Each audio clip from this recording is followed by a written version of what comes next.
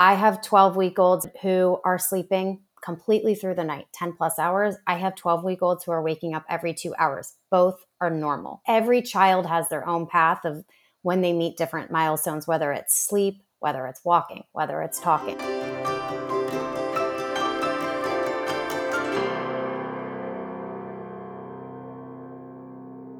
Today is all about busting the most common myths about sleep and helping your kids and you get a little more of it.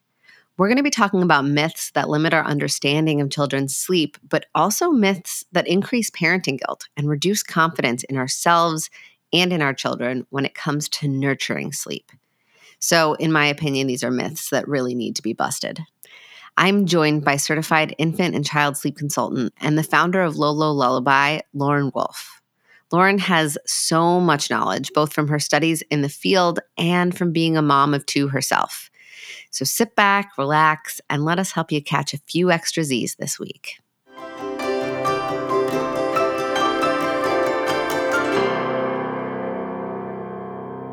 Do you sometimes feel that while you love parenthood, it's also overwhelming, messy, confusing, and not exactly what you thought it would be? Do you wish you could stop worrying if you're doing it right and just feel confident trusting yourself? If that sounds like you are not alone. I kept hearing the same thing over and over in my clinical practice, and that's exactly why I created The Authentic Parent, Finding Your Confidence in Your Child's First Year. Whether you're a brand new parent or maybe you're thinking about how to approach a second or third child with a different set of skills, in this 6-week virtual course, I will teach you the fundamentals of psychology, neurobiology, and child development, and I'll walk you through integrating this new knowledge into your own unique family. I will help you learn to tune out the noise so you can feel confident responding to any parenting problem that arises, connect authentically with your child, and truly enjoy parenthood. Because this is a guided course with access to me as your coach, enrollment is very limited. Make sure to sign up for the waitlist and you'll get access to register for the course before doors open to the public. Go to my website, drsarahbren.com/TAP to sign up and learn more. Knowledge leads to power, and power leads to confidence. Don't miss your chance to take part in The Authentic Parent and learn to confidently move through parenthood during your child's first year.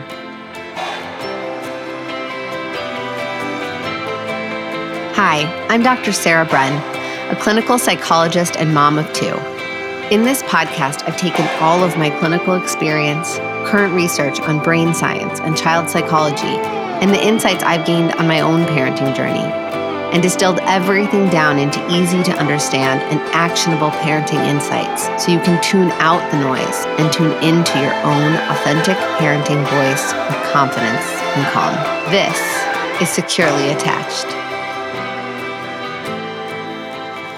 Hello, I'm so excited about today's guest. I have with me today Lauren Wolf, the founder of Lolo Lullaby. She is a brilliant sleep consultant, and I am just really cannot wait to like launch questions at you because I myself have two children who one is an amazing sleeper, but one I've definitely consulted with you on her before. She doesn't like to sleep like my son, but today, we're really going to do some exciting myth busting about sleep. So, but before we get into that, can you tell us a little bit about the work that you do and how you got into this work? Yeah, definitely. Well, like you, I'm a mom of two, and I have two girls who are newly 5 and almost 3.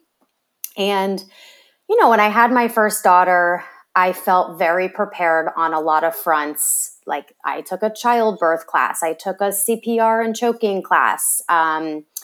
You know, I felt like there were a lot of resources out there that were kind of at my fingertips. But I quickly learned that I didn't really know anything about baby sleep.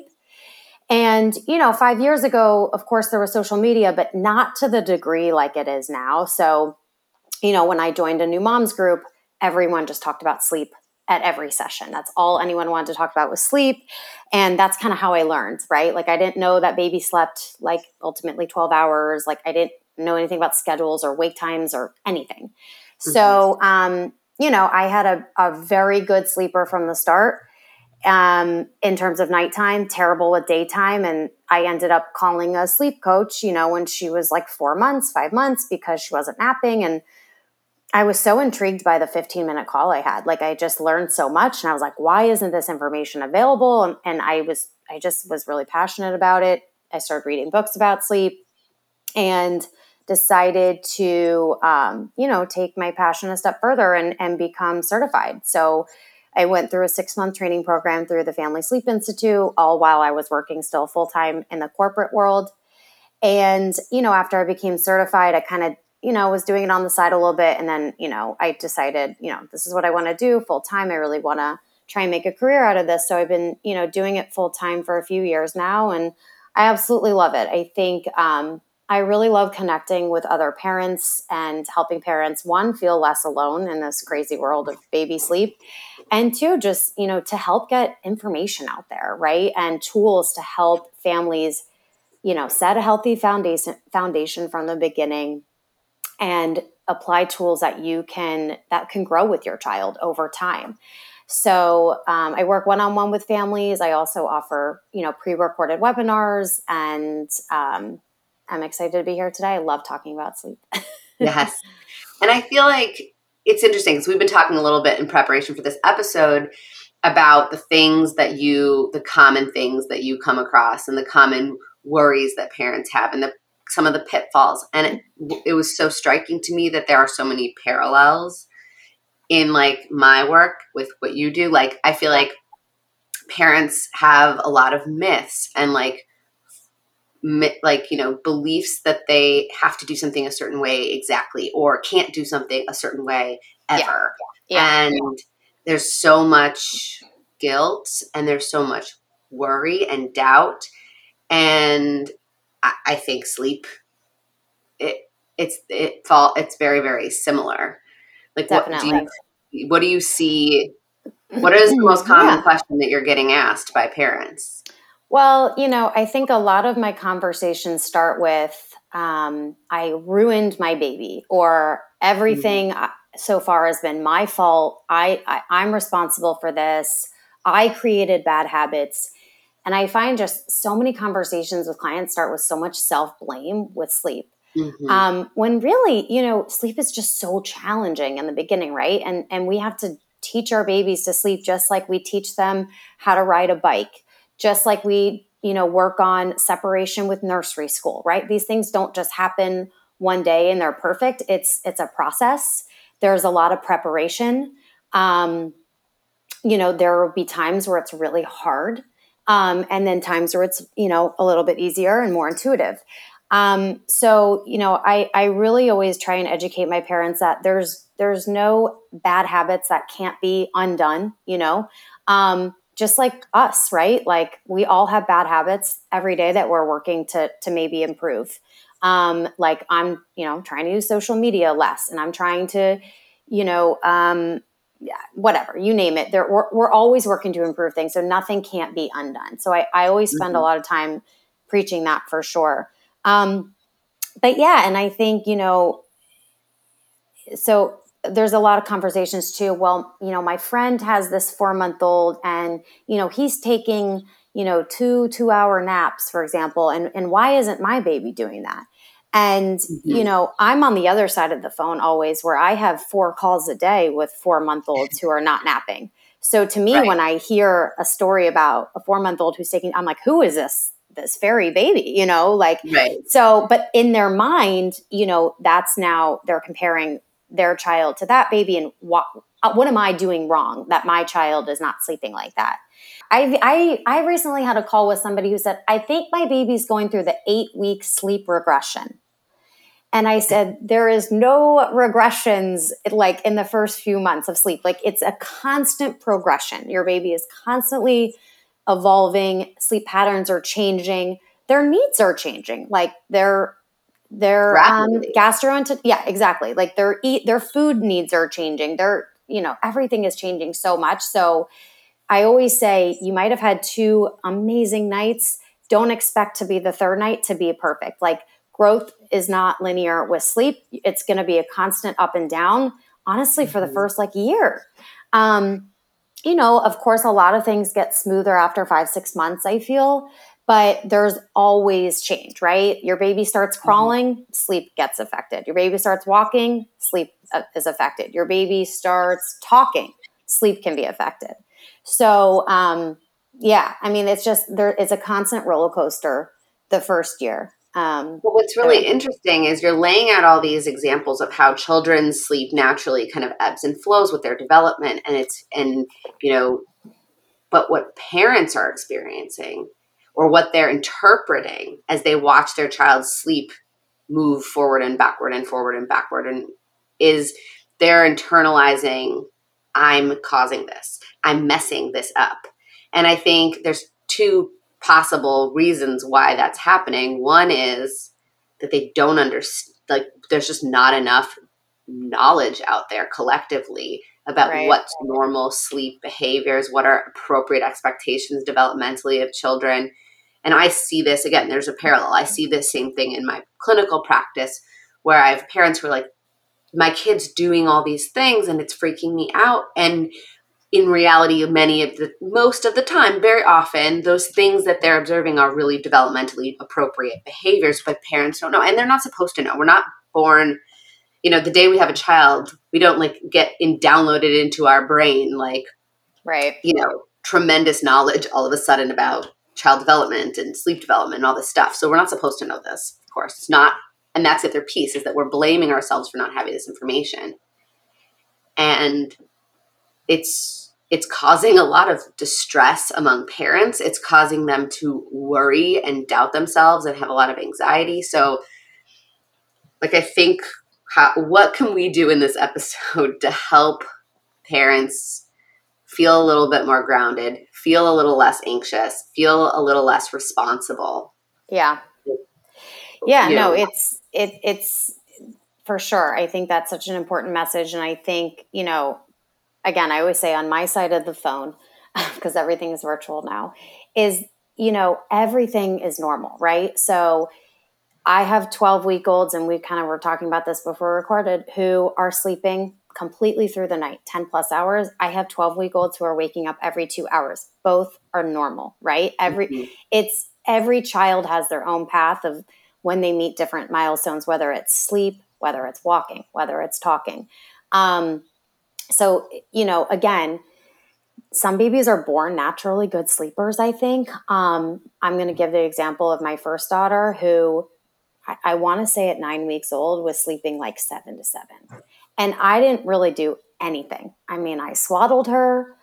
I tried to get her to bed at a somewhat reasonable time every night. But like, that was it. Like, I was feeding on demand. I wasn't on a daytime schedule. She wasn't taking good naps. And, she just stopped waking up. And my second daughter, who I actually tried to be a lot more methodical with her sleep when she was born, because at that point I was doing what I'm doing now. Terrible night sleeper. Like, definitely, I remember like feeling, even in our marriage, like it was really hard. Like, we were constantly arguing about what to do and when to do it. And it was hard. So I'm glad that I've been on both sides, because I think I can really, like, I have a lot of parents who call me who have the same story. Either like their first child was an excellent sleeper, second was terrible, or vice versa. So, I had to sleep train the younger one. And that was hard. But I'm glad I did it. It worked for my family. And so I think, every baby is so different. So I always, don't compare yourself to anyone else.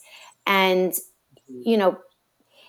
it's like really what type of parent you are. So I find that people call me a lot, asking, well, my friend did this method of, let's say, mom's on call.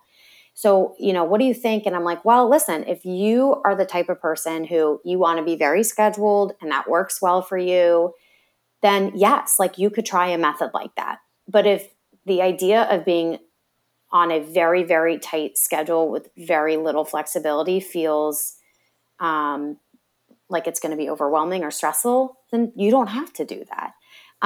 So I think that's what's hard, right? Is there's so many different approaches out there to really all sleep, newborn sleep, toddler sleep challenges.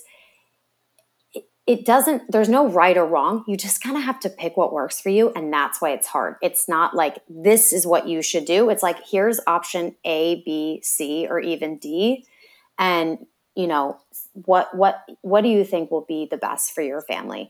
And even like I'm kind of all over the place, but I worked with a mom of a 3 or 3.5-year-old recently who was having, you know, struggles. He was getting out of his bed at night. He was wanting the mom or dad to fall asleep in his room, things like that, things that were becoming very challenging for the parents. The mom was pregnant.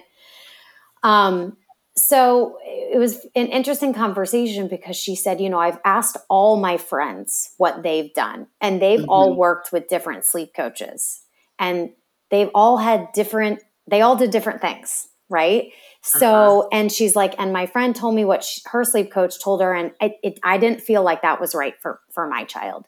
And it's just so interesting because just because one sleep coach did that for a different child, it doesn't mean it's going to be right for your child. Right. And there's no like knocking it. It's just like, you know, I might have 2 different 3.5-year-olds with the same kind of challenge, but after spending an hour on the phone with a family, I might make different recommendations based on little tidbits of information they've told me. And I'm like, you know what? I'm not going to go down that road. I can tell the family that might not be the best.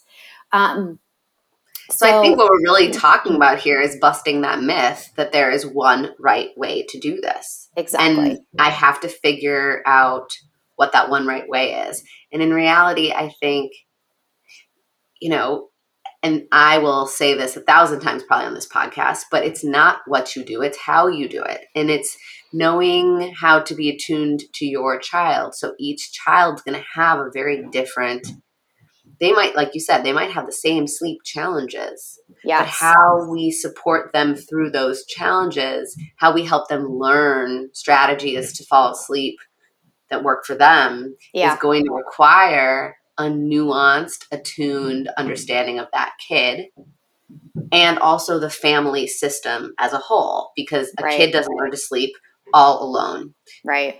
Like you were saying, like that mom who, you know, maybe has the tolerance for a really highly regimented sleep learning or sleep training process can handle that kind of thing. Whereas like I would lose my mind. Like it wouldn't work could work for my kid, but it wouldn't work for me, and has to work for both of you. Right. Yeah. And I think too, you know, going back to the myths, I think a lot of people will try sleep training and they'll say, well, we tried X method and it didn't work. And I'll say, well, explain to me what you mean it didn't work. And they'll be like, well, you know, he cried for X amount of time. Or, you know, the book or the internet said it was going to take 2 days. And by day 3, we weren't where we're at. So we thought this is not working. And I always say, listen, you could like again, I'm going to go back to the riding a bike example. I have my little brother, the first day he learned to ride a bike, he started riding down the street, like at 3 years old. And then there's, you know, Jennifer, who it took her 2 months to learn how to ride a bike. It doesn't mean it's not working. It just means that there's 2 different kids who are going to learn at different rates. So, you know, your sleep training method, yes, some kids, night 2, sleeping through the night. Some kids, it takes 2 weeks. It doesn't mean it's not working. It just means it might be taking your child a little bit longer. And that's okay. That does not mean it's not working. That doesn't mean you're a failure. So I always try and demystify, like, sleep training's going to take 1 night. Sleep training's going to take 2 nights. Usually not. Have I had those cases? Absolutely. Is it the exception to the rule? Yes, always. It usually takes 1 to 2 weeks to see significant improvement to sleep, to be honest. And I think that's also why it's nice to, obviously, it's a privilege to be able to work with a sleep coach. Although the resources out there from really well-vetted sleep experts are becoming more accessible. Like you have great sleep courses on how to drop from 2 to 1 naps. And like, but I do think having somebody who can reassure you, who can say, hey, you know, you keep going. It's okay. Like, Yeah. don't give up yet. Yeah. And let's fine tune it here and let's fine tune it there. But I think sometimes Yep. parents think, okay, like you said, like they have a preconceived notion in their mind for how long it's supposed to work. And if it doesn't do it, if it's not working by then, it's deemed unsuccessful and it's abandoned. So that might be another important myth to bust, which is Yes. there is, it either works or it doesn't. It's like it might be working. You just might not realize it's working because it takes a while.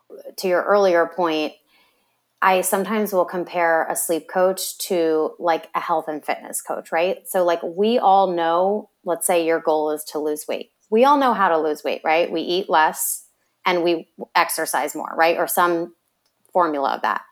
But why do people hire a fitness coach or a dietitian or something? Because they need more. Like they need accountability, they need support, they need more resources. They need to help fine tune, what should I get at the grocery store? They need someone to check in. Whatever it is, you just need someone to support you and to help you with accountability.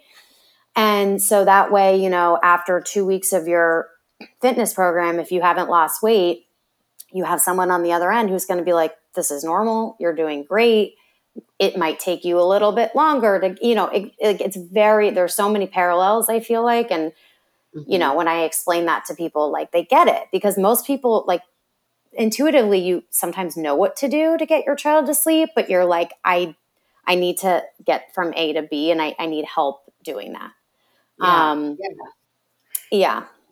I feel like another myth or maybe a couple different myths that are sort of kind of tied together that comes up sort of with a lot of what we're talking about is that we are responsible for our children's sleep, and that Yes. if they're not sleeping, I'm in some way a bad parent or I'm failing at this. Yes. I love that. And one of my like favorite quotes is I always say, it's a little more specific, but I always say it's our job to offer the nap and it's their job to take the nap.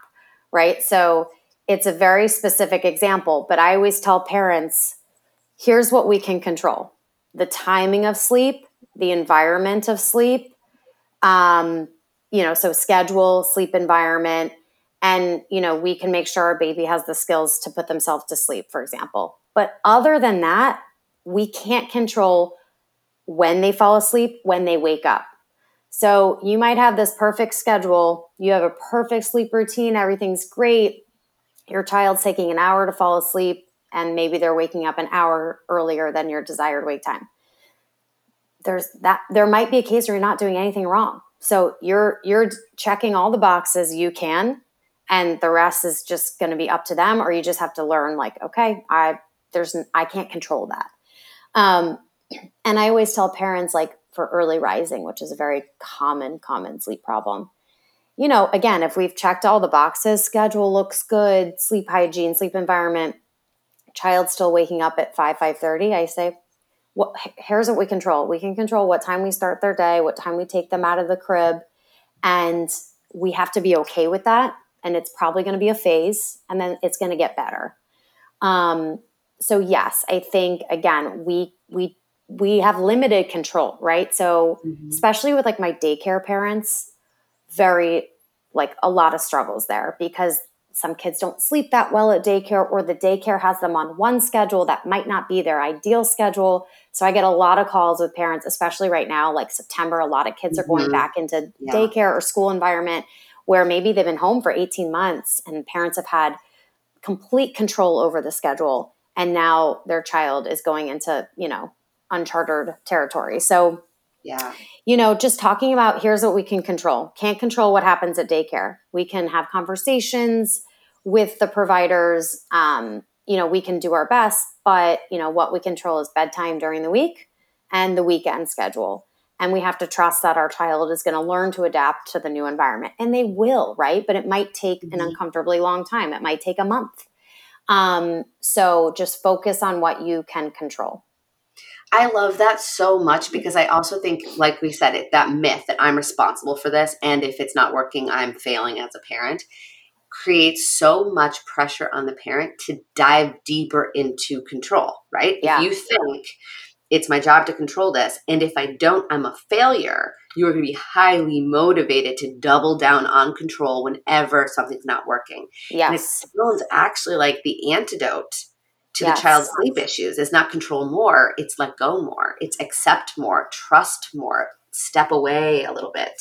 Definitely. And, that's a good segue into, for toddler sleep, especially, and you'll probably be an expert in this as well. But when I have calls with toddler parents, I really talk about how we can give more choice and more control to the toddlers during the bedtime routine. Now, maybe that means, mom and dad get to pick out how many books we read at night, but child gets to pick out which books they read.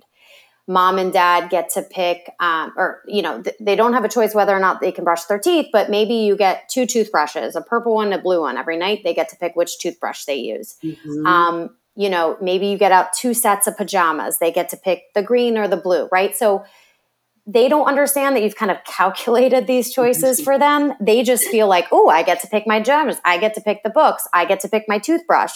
When really, like, we've kind of set that up for them. Yes. But trying to make bedtime really more collaborative versus combative, I think can be really important, right? Because they go around all day with zero decision-making power, whether at home or at school. And so they kind of crave that ability to have a choice and have a say. Yes. So, adding in those choices throughout the bedtime routine can really help. It's funny that you say that because I literally kind of guide parents to do the exact same thing for other types of power struggles. Because really, for toddlers, bedtime is a power struggle, right? You want me to go to bed? I don't want to go to bed. Who's going to win this? Guess what? It's your kid. Because Yeah. there's certain things that they can control that we have no say in. One of which is if they sleep. The other is, if they eat, like if they actually put food in their mouth. Yeah. Screaming is a big one. We can't stop our child from screaming.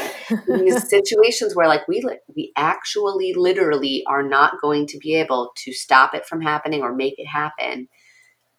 It's like you can either, if you recognize that you don't have control over that, not getting into a power struggle over those particular things is very valuable.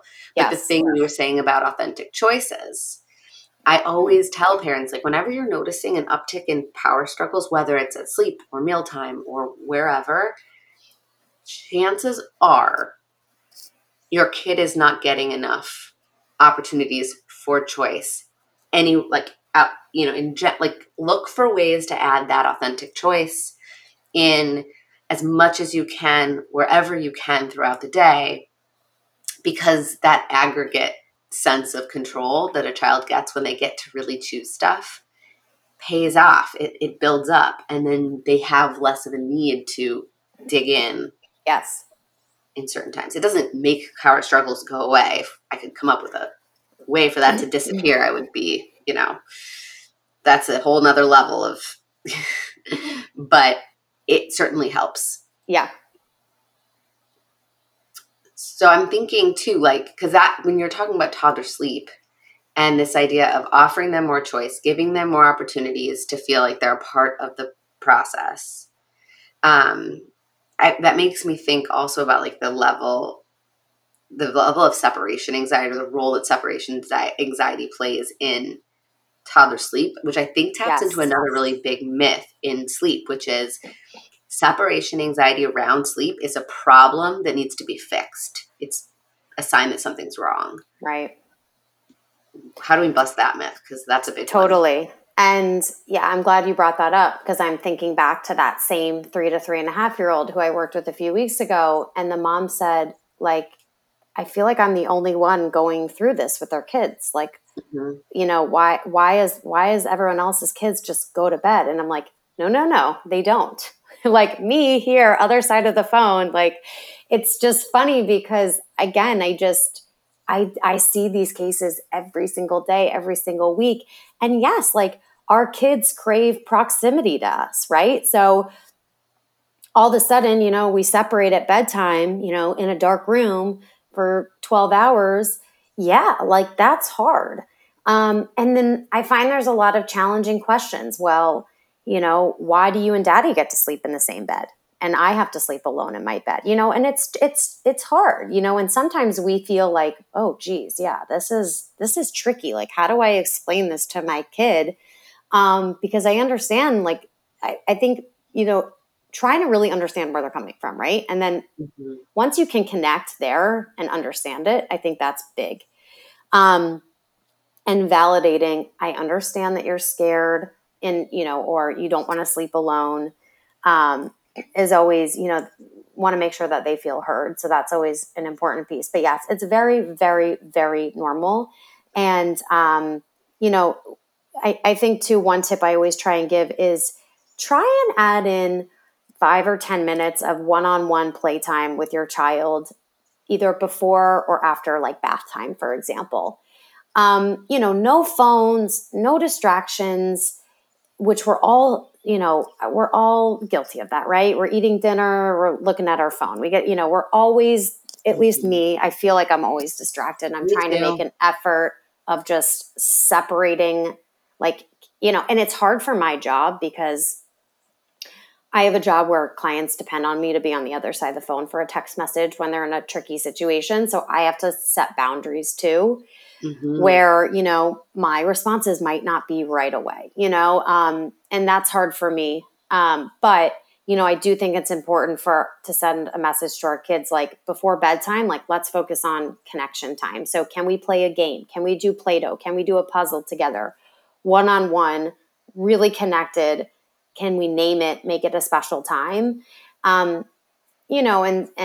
Psychologists like you would say, filling their bucket, right? Like, can we fill their bucket up a little bit before bedtime to kind of maybe help lessen that anxiety going into bedtime? Yeah. And it does work for a lot of kids. Does it work for every kid? Of course not. But it does help in a lot of situations. And I've seen it myself with my own kids. Yeah. My family, so we do this sort of ritual for bedtime that often surprises people, but I actually think there's a very important reason why we do it. And so after dinner, we go upstairs, and the deal is you got to brush your teeth, you got to get your jammies on, and then we can have a dance party in mom and daddy's room. And we play music, we dance, we jump on the bed, we do a lot of like sort of rough and tumble play in this period of time. And this is like right before bed. And I know a lot of people are like, I thought we have to have these Wind down. and like tranquil experiences before bed. And when my kids want to run around, we have to stop it. And when my husband wants to wrestle with the kids, I have to yell at him and stop it. And I think this works for my family. It doesn't work for everybody. Some kids do very well with that calm, tranquil evening. But a lot of kids who resist it, my thought is lean into that. Your child's body is telling you something. They need to move. They have pent up energy that needs to be released. Yes. And the rough and tumble play piece, specifically like the dance parties where we're jumping and we're dancing, and I'll swing them onto the bed or dip them upside down, because those kinds of movements where their body's going upside down. It's really like a sensory input, experience, right? It calms down the nervous system. It actually activates the parasympathetic nervous system. Definitely. So it's, despite the fact that it appears to be rowdy, it's calming down their body and it's helping them to get ready for sleep. So it's counterintuitive. And I know it kind of goes in the face of what I think a lot of people have thought was the rules around evening time, but it's worked so well for my kids to get that out before bed. And they go to bed. Like they can they can switch out of that phase, and cause we know the routine then is we go into I take my daughter into her room and my husband takes my son into his room, and we do story time and bedtime. And that's it. That's our routine, and it works for us. Yeah, no, I think that's great. I'm happy you brought that up because, agreed. I think a big myth is, Zen before bedtime. And, I've worked with a handful of clients over the years who have actually brought in an occupational therapist because, one, I'm not an expert there, but I would kind of hear some things that led me to believe maybe there's some like sensory seeking behaviors happening before bedtime. Or, kids who bang their head on the crib, or, there's different behaviors. Yes. And bringing in an occupational therapist to teach them some pre-bedtime changes in the routine. And a lot of them are like running into a pillow over and over, or, all these things to help kind of get that sensory input and, increase activity before bedtime. And it really helped with sleep and for settling into sleep. So yes, I think I agree with you. I think it's a great thing to experiment. And I'm definitely all for it. Amazing. I also feel like we would be remiss if we didn't talk a little bit about sort of common unrealistic expectations about developmentally appropriate sleep behavior, because I feel like you must get a lot, because and I think this goes to the whole idea of comparison or not having all the information. And so obviously a parent has maybe one, maybe 2 or 3 case studies, right? Your own children, and then a handful of people around you that are doing something, whether it's working or it's not working. But that's not actually like a lot of data points. Yes. And so the sort of point of reference for a lot of parents is arbitrary and random, and not necessarily an accurate depiction of what's an appropriate behavior. It's like, I think it leads to a lot of people having really unrealistic expectations of their kids. And I also think there's a societal piece of like the good baby, bad baby kind of conversation about like good babies sleep all night and bad babies don't. And people asking like, is your baby a good baby? Are they a good sleeper? Like, I hate that. I hate that. I mean, way to add to a mom's potential postpartum anxiety or postpartum depression or whatever it is when they're already not sleeping, struggling, and then, someone said, "Oh, are they a good baby? Are they sleeping?" We have to get out of that as a society, and normalize that babies struggle with sleep for a long time, and normalize that it's hard to fix these problems. And normalize that not everybody wants to do that, right? So not everybody wants to sleep train, not everybody, and that's okay. And I think, there's a lot of information out there now. There's a lot of books. There's a lot of Instagram accounts, different things that are really pushing having your baby sleep through the night by 12 weeks. That is like a big one now. So whether it's like the 12 by 12 book or there's a recent one called Full Feedings, I think I'm hearing about from clients and things like that. Moms on Call, different programs, right? And, it's hard because the new standard is sleeping through the night by 12 weeks, which is just so not normal, right? And so now I even get clients who just, at 13 weeks, they'll say, okay, well, my child is sleeping 7 to 5:30. Like, how do I get rid of that early rising? And I'm like, your child is sleeping 10 and a half hours straight at 13 weeks. Like, that is incredible. Like, if anyone's telling you it should be better than that, they're wrong. And I even have a post on my Instagram account that says, not all babies sleep 7 to 7. And it's true because everybody wants their baby to sleep 7 to 7. And it's like someone's created that is the new expectation. So if your baby's sleeping 7:30 to 6, that's not good enough. Like, it's crazy. And, I mentioned earlier before we started recording that I have a family member who has a 9-week-old who, came up to me this morning or this weekend. We were talking about baby sleep. And I said, she said, "Oh, I need to schedule a call with you soon." I'm like, "Oh, okay. Like, is everything okay?" She's like, "I don't know. You tell me." I'm like, "Well, tell me what's going on." She's like, "Well, like, he's 9 weeks. He's waking up once around 3 a.m. to eat." And I'm like, "That's it?" And she's like, "Yeah." And I'm like, "That's incredible." And she's like, "Well, yeah, but then like last night he woke up at 1 a.m. to eat and the book said, don't feed him." And it's just the stress of like, the book is telling me I have to consistently move in this direction to see progress. And I wish the books would say, it's okay to have up and down a little bit, right? It's like climbing a mountain. Sometimes you have to go down to go up. And it doesn't mean that you're not going to get to your goal. It's just, they're not robots. they're going to have bad nights. We have bad nights. Like my husband was up like in the middle of the night all last night. I don't know why. Like I was like, what happened? Like, are you okay? What happened last night? He's like, I don't know. I couldn't sleep. I was up. I was like, yeah, like you're a human, right? You have bad nights of sleep, even as adults. So yeah, I think again, there's so much pressure to get your baby sleeping through the night really early. And honestly, even now, like there's pediatricians who are pushing sleep training at the 3-month mark, which is not great. Yeah. What's interesting? Yeah. When is a good time?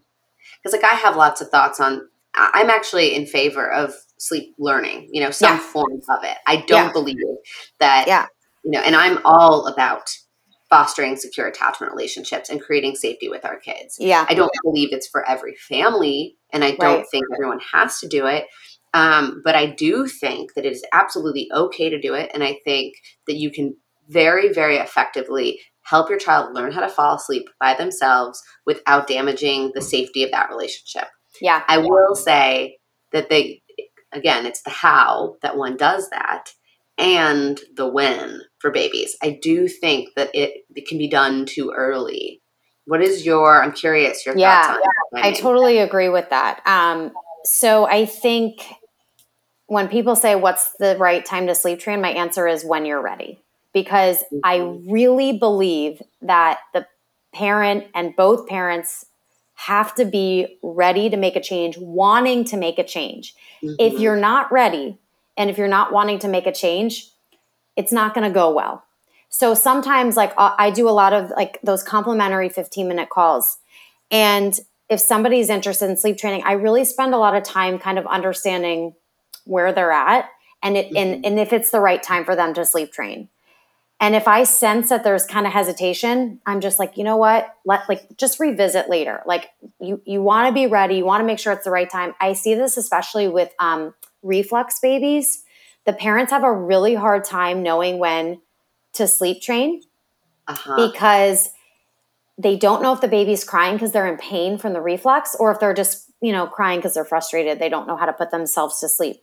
So I always encourage waiting a little bit longer until the reflux subsides and gets better so that you as a parent know that your child's not crying because they're in pain from the reflux, because that is going to be horrible for you if you're like second guessing things. So I don't like that at all. If you're ready to sleep train and it's something you really want to do, I think 4 to 5 months is a great time.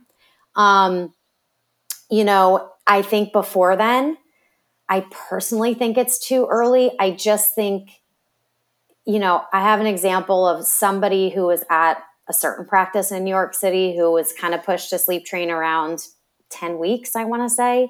Mm-hmm. And they had called me for some schedule questions. And you could tell that there was a lot of crying and they felt horrible about it. And they didn't. And I said, when your baby's so young, like something feels not right when your baby's crying. Like we don't want our babies to cry at all, really, right? No one wants their baby to cry. But I do think when they're a little bit older and you kind of know their needs are more met and you know that they're more capable of self-soothing and things like that, there's a little bit more of a comfort to being like, okay, I trust I've checked all these boxes and, there's a lot of research out there.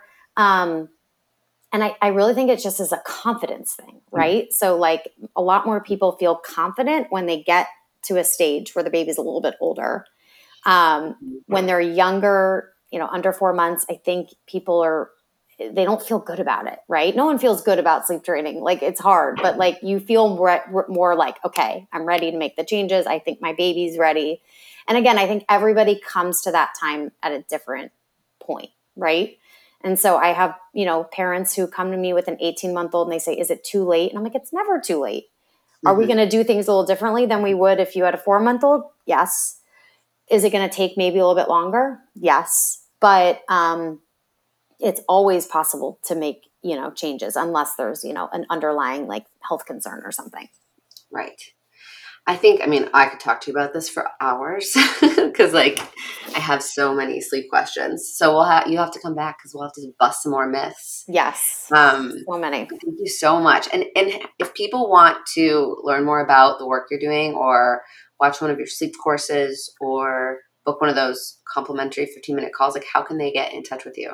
Yeah. So my website, everything you just book directly on my website. You don't need to reach out to me. My whole calendar is there. You book appointments there, which is really nice. All my pricing is there. All my webinars are there. You can download from my site. And then I also have an Instagram account where, as much as possible, I do Free Question Friday. So you can submit a question in the question box. I'll answer your question. And, sharing sleep tips along the way and little tidbits about my kids' sleep and things like that. But so my website, lololullaby.com, and at lololullaby on Instagram. Yes, I watch your Free Question Fridays. I love them. Yeah. Um, all right. Thank you so much for being here, and we'll have you back again soon for sure. Sounds good. Thanks for having me. Bye.